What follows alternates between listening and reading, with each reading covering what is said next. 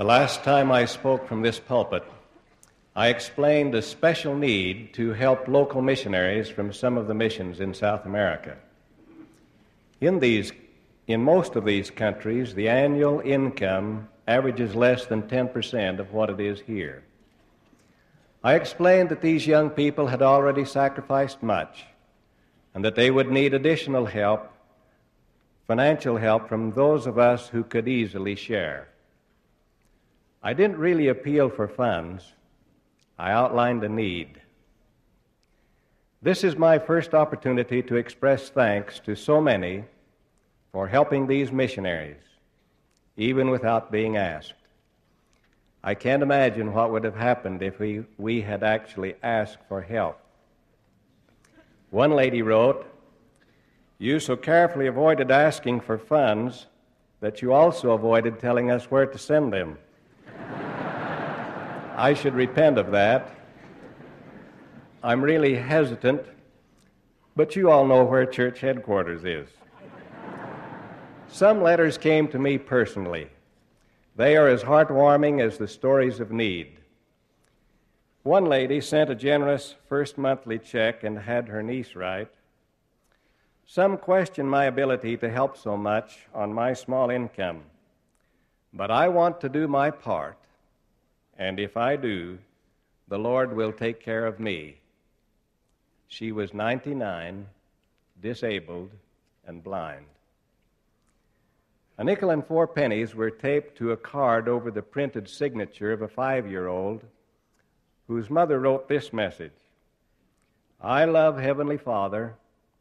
I'm giving part of my allowance to a missionary."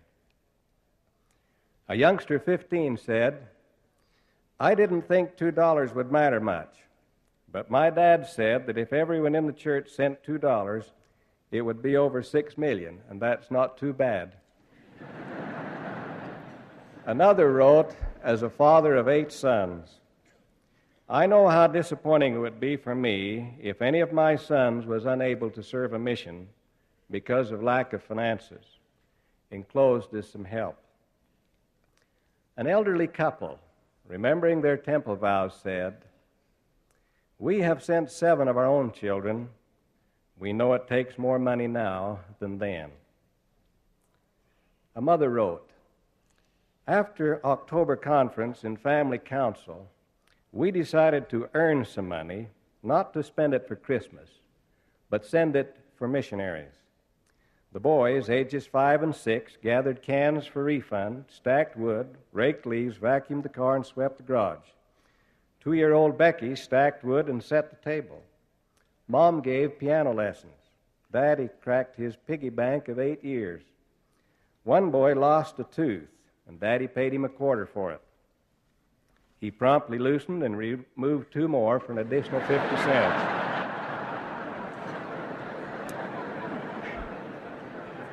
We're sending our total earnings, $81.85. It's been a pleasure." The shortest letter read, "Per your instructions last General Conference, sincerely." Aside from some concern about possible toothless youngsters, I commend you all. Thank you, brothers and sisters. Gratefully, the need still exists. In fact, it's growing daily. Last year, we experienced a 37% increase in the number of local missionaries serving. We have another and different need in the fast-developing areas, as well as in most of the missions. Last year, more than 140,000 converts joined the church. With so many converts in little branches, the little branches grow rapidly. New leaders are called to positions of service early. They are able, but inexperienced in church procedures and administration. These new leaders, as well as older ones, need to be taught how to organize the church correctly and cause it to function properly. Who is available to teach these principles?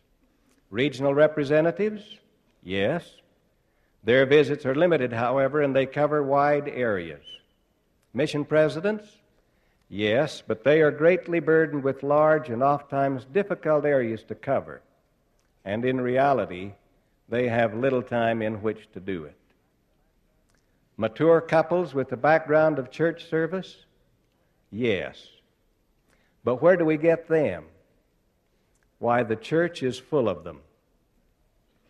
Would you like to serve? Such a call will delay your retirement, take you off the golf course and away from your mobile home.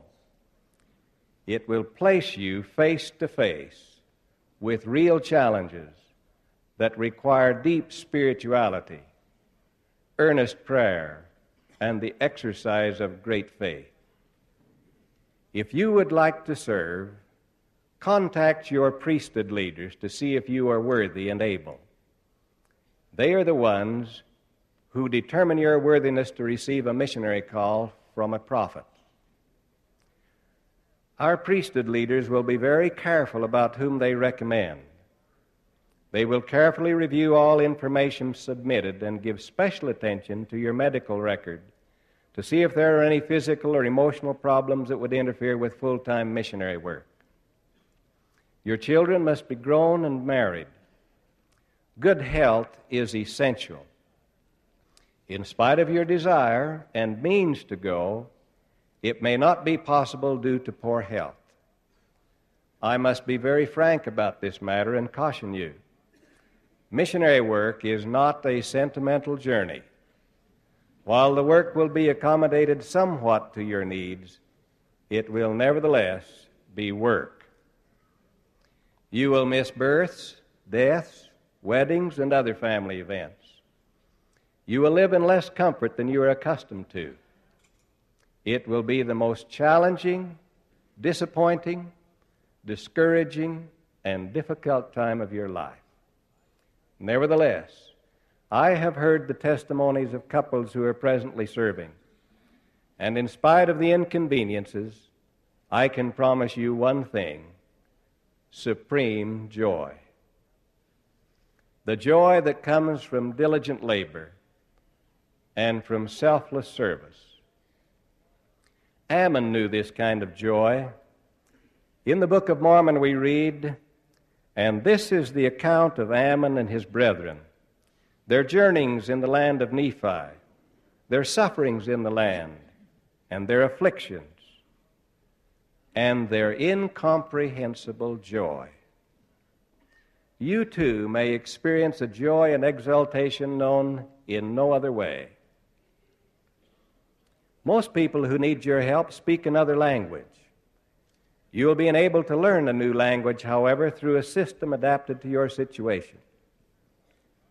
The nature of your service will not be exactly like the young missionaries.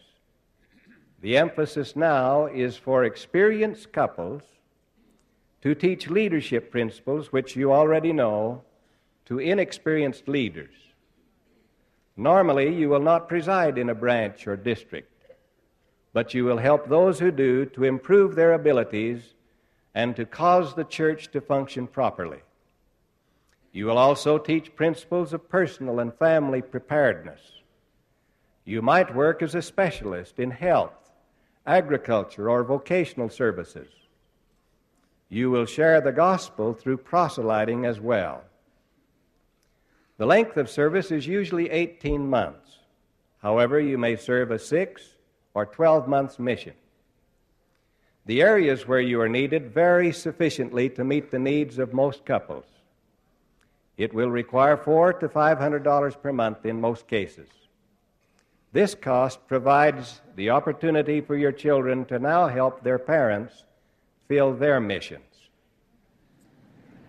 Perhaps some of you couples who are listening today may look at one another and say, "Dear, why shouldn't we see if we qualify?" Some of you who desire to serve may not be members of the church. We would welcome you too. There are, however, 1 or 2 preliminary steps you need to take prior to being recommended. If you should see our young missionaries about, or if you know members of the church, please ask about their message. It will open the door to marvelous opportunities in the service of the Master, as well as open the door to eternal life for you. Our Savior taught that service saves. For behold, the field is white, all ready to harvest.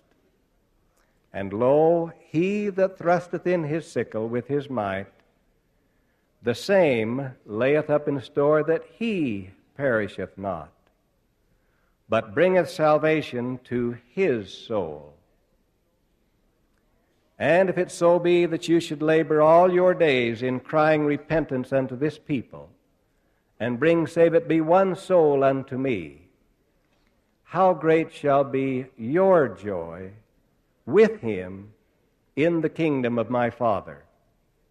And now if your joy will be great with one soul that you have brought unto me into the kingdom of my Father, how great will be your joy if you should bring many souls unto me. I know that we are in the service of the Master. I know that Jesus is the Christ, that he lives and directs this, his work on the earth, through his living prophet, President Spencer W. Kimball. To this I testify in the name of Jesus Christ. Amen. My message is an appeal to those who are worried, or restless, or anxious, or afraid.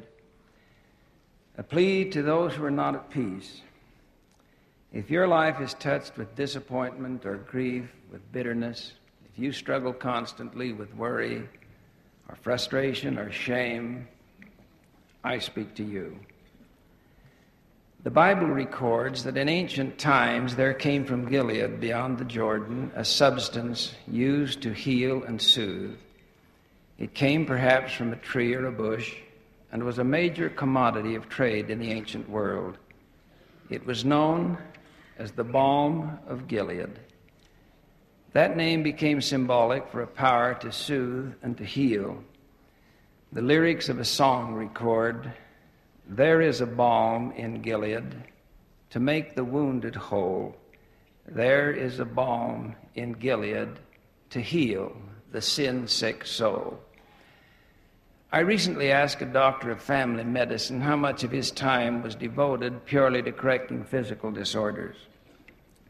He has a large practice, and after thoughtfully considering, he answered, "Not more than 20%. The rest of the time, I seem to be working on problems that very much affect the physical well-being of my patients, but do not originate in the body. These physical disorders," the doctor concluded, "are merely symptoms of some other kind of trouble." In recent generations, one after another of the major diseases has yielded itself to correction or cure. Some very major ones remain, but we are now able to do something substantial about most of them.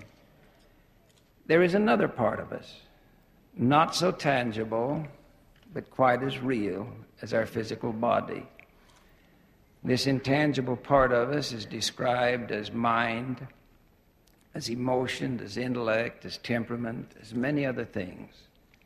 Very seldom is it described as spiritual. But there is a spirit in man. To ignore it is to ignore reality. There are spiritual disorders, too, and spiritual diseases that can cause intense suffering. The body and the spirit of man are bound together. Often, very often, when there are disorders, it is difficult to tell which is which. There are basic rules for physical health. They have to do with rest and nourishment, with exercise, and with abstaining from those things that damage the body. Those who violate these rules one day will pay for their foolishness. There are also rules of spiritual health, simple rules that cannot be ignored, for if they are, we will reap sorrow by and by. All of us experience some temporary physical sickness. All of us now again may be spiritually ill as well. Too many of us, however, are chronically spiritually sick. We don't need to stay that way. we can learn to avoid spiritual infections and maintain good spiritual health. Even though we may have a serious physical ailment, we can be spiritually healthy. If you suffer from worry or fear, from grief or shame or jealousy or disappointment or envy or greed, I have something to tell you. Somewhere near your home, there's a vacant corner lot. Although adjoining lots may be well tended, a vacant corner lot somehow is always full of weeds. There's a footpath across it and a bicycle trail, and ordinarily it is a collecting place for junk. First, someone threw a few lawn clippings there. They would not hurt anything. Someone added a few sticks or limbs from some adjoining property. Then came a few papers and a plastic bag, and finally, tin cans and some old bottles, and there it was, a junkyard. The neighbors did not intend it to be that, but little contributions from here and there made it so. This corner lot is so very much like the minds of many of us. We leave our mind vacant and empty and open to the trespass of anyone. Whatever is dumped there, we keep. We would not consciously permit anyone to dump junk into our minds, not old bottles and cans, but after lawn clippings and papers, the other things just don't seem to be that much worse. Our minds can become veritable junk heaps with dirty, cast-off ideas that accumulate there little by little. Years ago, I put up some signs on my mind. They're very clearly printed and simply read, "No trespassing, no dumping allowed." On occasion, it's been necessary to show them very plainly to others. I do not want anything coming into my mind that does not have some useful purpose or some value that makes it worth keeping. I have enough trouble keeping the weeds down that sprout there on their own without permitting someone else to clutter my mind with things that do not edify. I've hauled a few of these away in my lifetime. Occasionally, I've tossed these thoughts back over the fence where they came from, when it could be done in a friendly manner. I've had to evict some of these thoughts 100 times and more before they would stay out, and I have never been successful until I have put something edifying in their place. I do not want my mind to be the dumping place for shabby ideas or thoughts or disappointments or bitterness or envy or shame or hatred or worry or grief or jealousy. If you are fretting over such things, it's time to clean the yard. Get rid of all that junk. Get rid of it. Put up a no trespassing sign, a no dumping sign, and take control of yourself. Don't keep anything that will not edify you. The first thing a doctor does with a wound is to clean it out. He gets rid of all of the foreign matter and drains off the infection, no matter how much it hurts. Once you do that spiritually, you will have a different perspective on life. You'll have much less to worry about. It's easy to get all mixed up about worry. Somewhere, there's a message in the protest of the man who said, "You can't tell me worry doesn't help. The things I worry about never happen." Many years ago, I was taught a lesson by a man I admired very much. He was as saintly a man as I have ever known.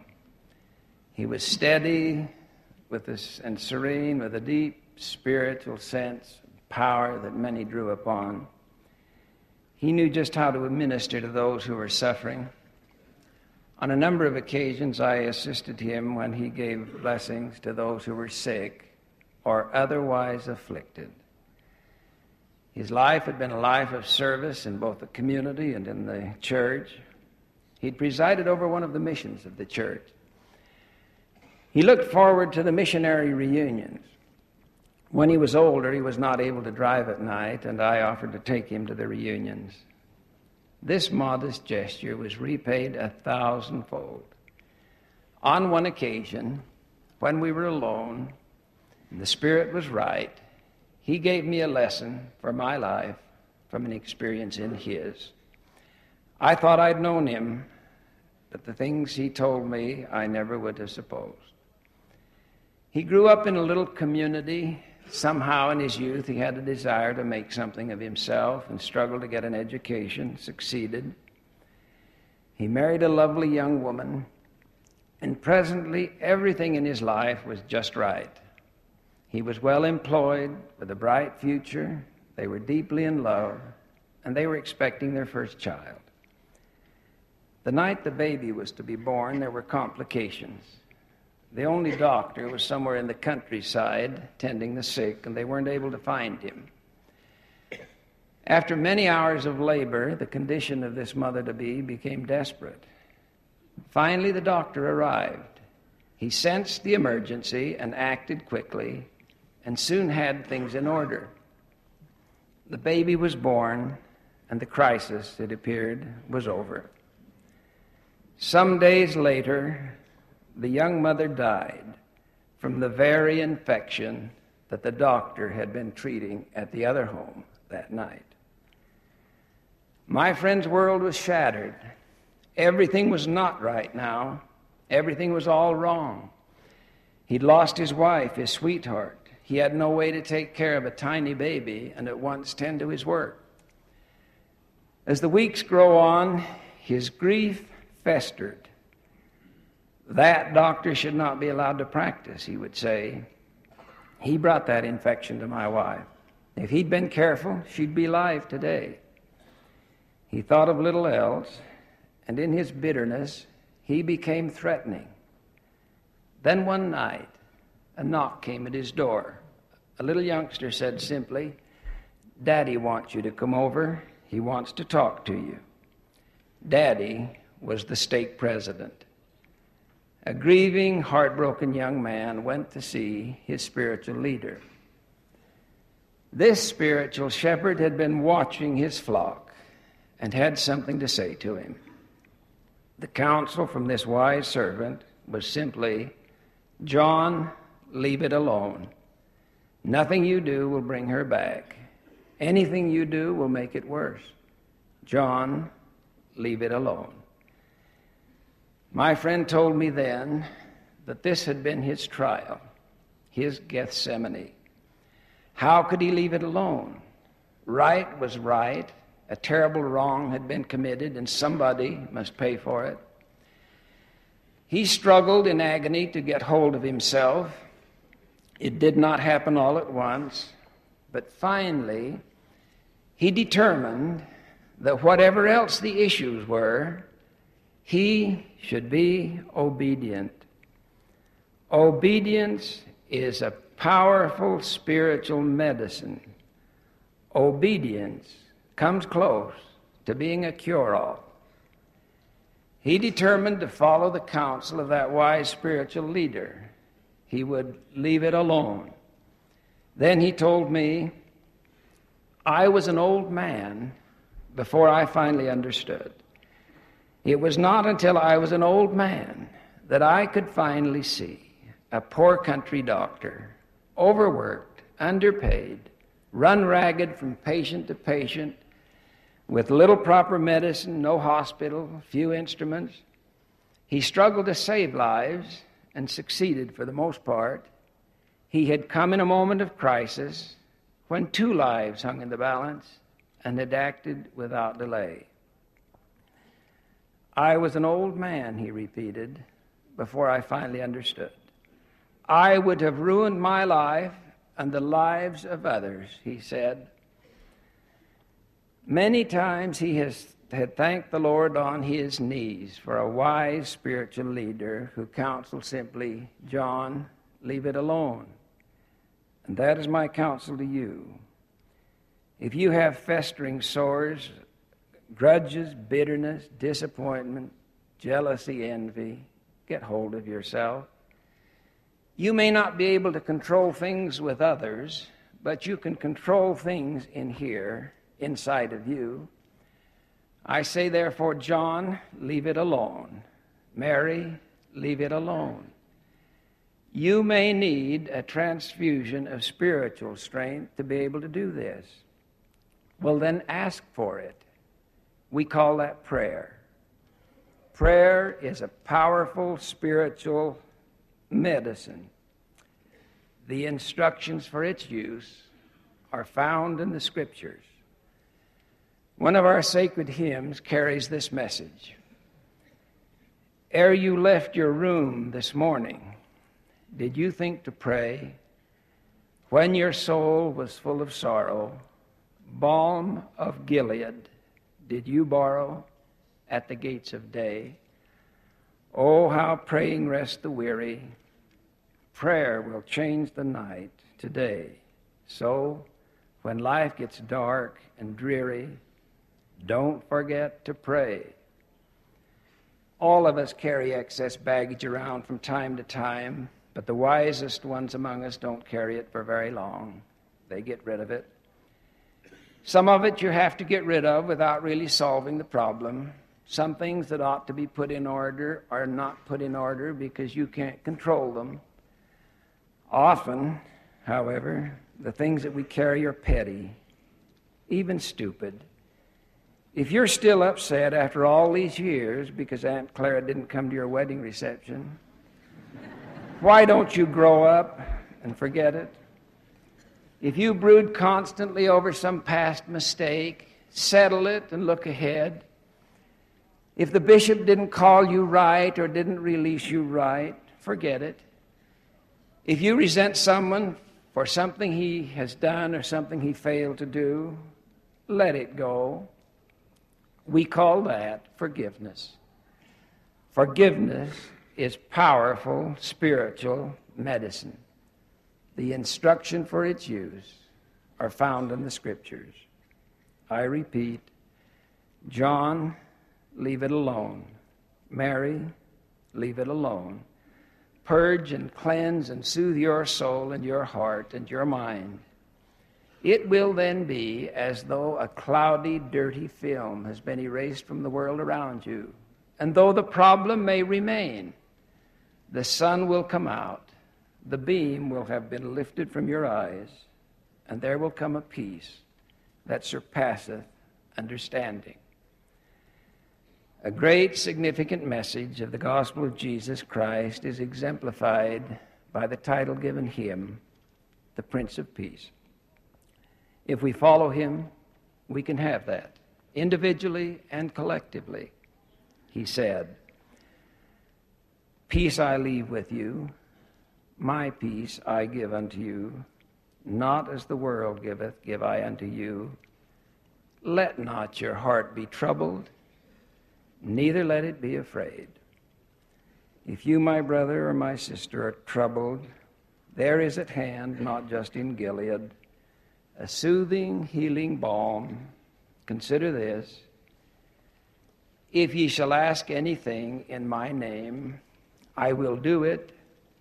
If ye love me, keep my commandments. And I will pray the Father, and he shall give you another comforter, that he may abide in you forever.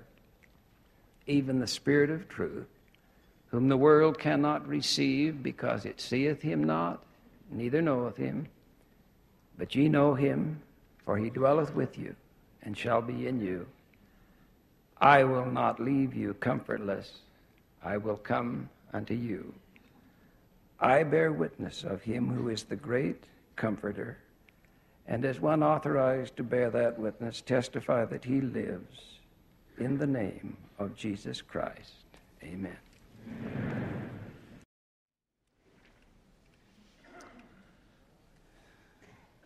Of all of life's memorable experiences, there are few to compare with the soul-stirring feeling we have as we hear a missionary express his joy and love for the Lord as he tells of bringing someone to the waters of baptism. President Kimball has requested that every worthy young man prepare himself to go on a mission. There still are vast areas of the world living in spiritual darkness and waiting for the true Word of God. Even though we as a church point with pride at the large number of missionaries serving in the world, Many more missionaries are needed. A church family in a city or a town anywhere in the world will bring another family into the church. Soon missionaries are involved. A small branch develops, then wards and a stake. The process goes on in a miraculous way, with local saints and missionaries bringing the good tidings, new hope, to people everywhere. The church missionary force will continue to grow.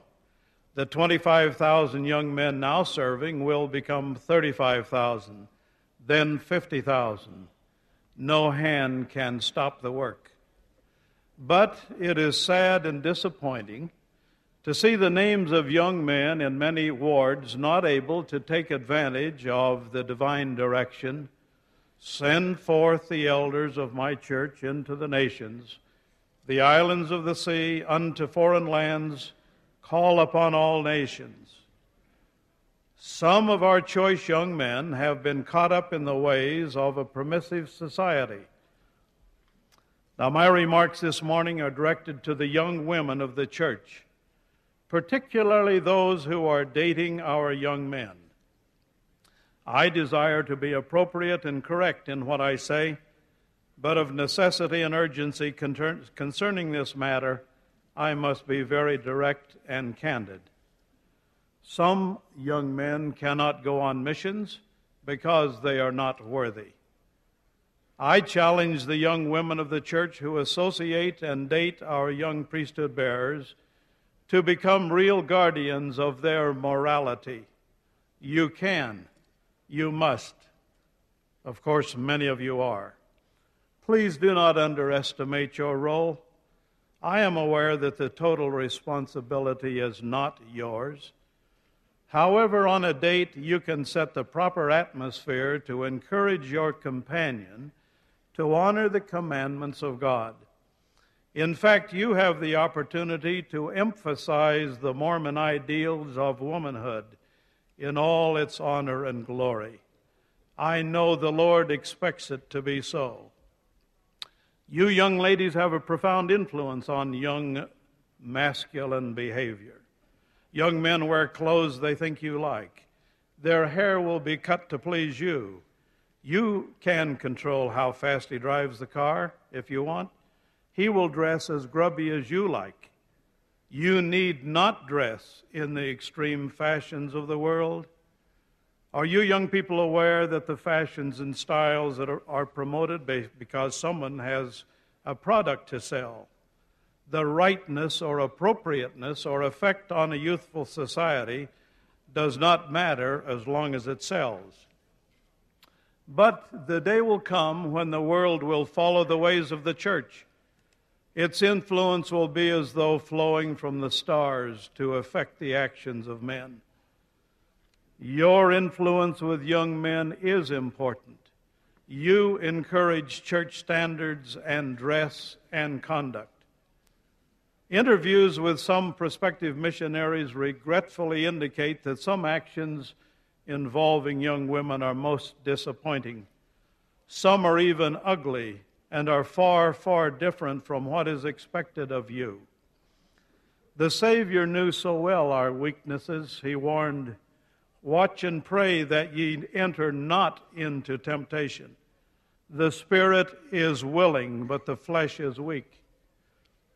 Young women, lift the tenor of your association with our young men now preparing to be worthy, so their bishops will be impressed to call them on missions. The young man you are with in a car or at home is needed in the Lord's work. Hundreds, even thousands more like him are needed, but prepared in the Lord's way. The young men you are dating are in training for missions and hold the priesthood. Bishops have found these young men worthy. Hands have been placed upon their heads. They have received the priesthood of God.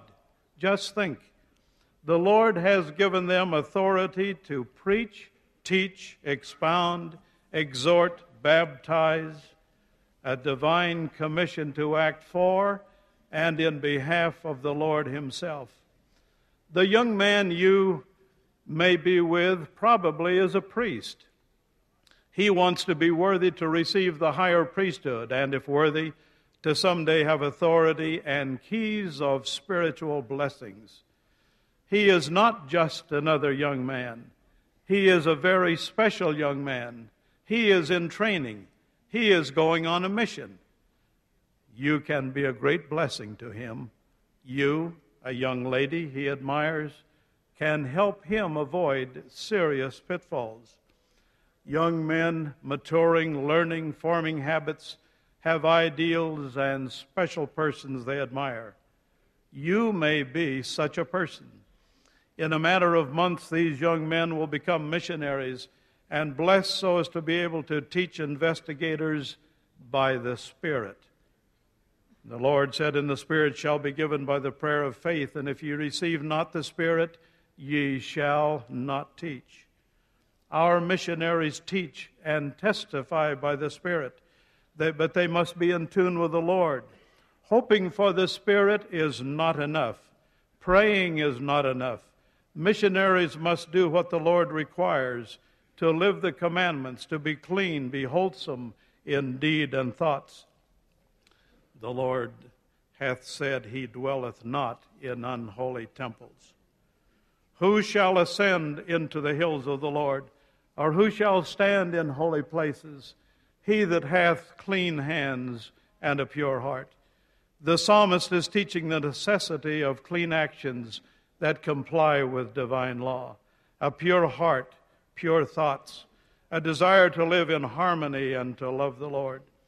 While serving as a mission president, I asked a missionary who was having difficulty developing the spirit of his calling to go for a drive. We drove far up into the hills. No one was near. After several hours, he finally revealed the problem he was hiding, his feeling of guilt. He was ashamed of what he had done. I listened. We talked it out. Then we watched a missionary virtually come to life with the spirit of his calling. Most missionary concerns are worthiness concerns, the product of their dating and social activity.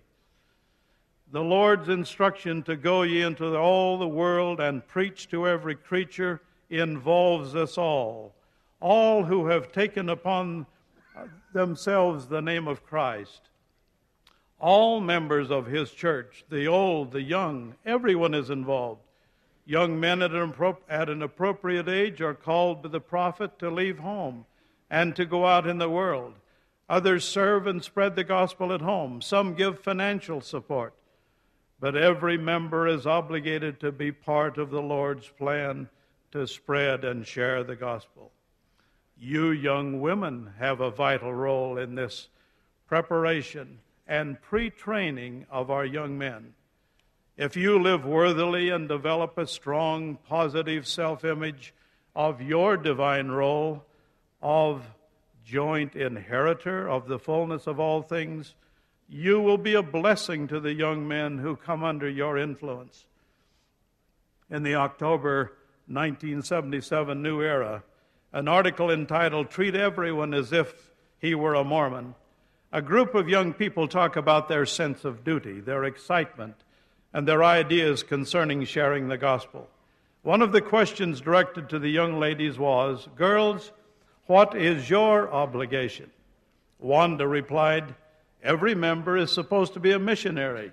We should try to do all we can." Beverly replied, "I think we can also help by encouraging the boys to go on missions. I think we can encourage them in the little things that we do. It is in the example that we set for them that we can help the most."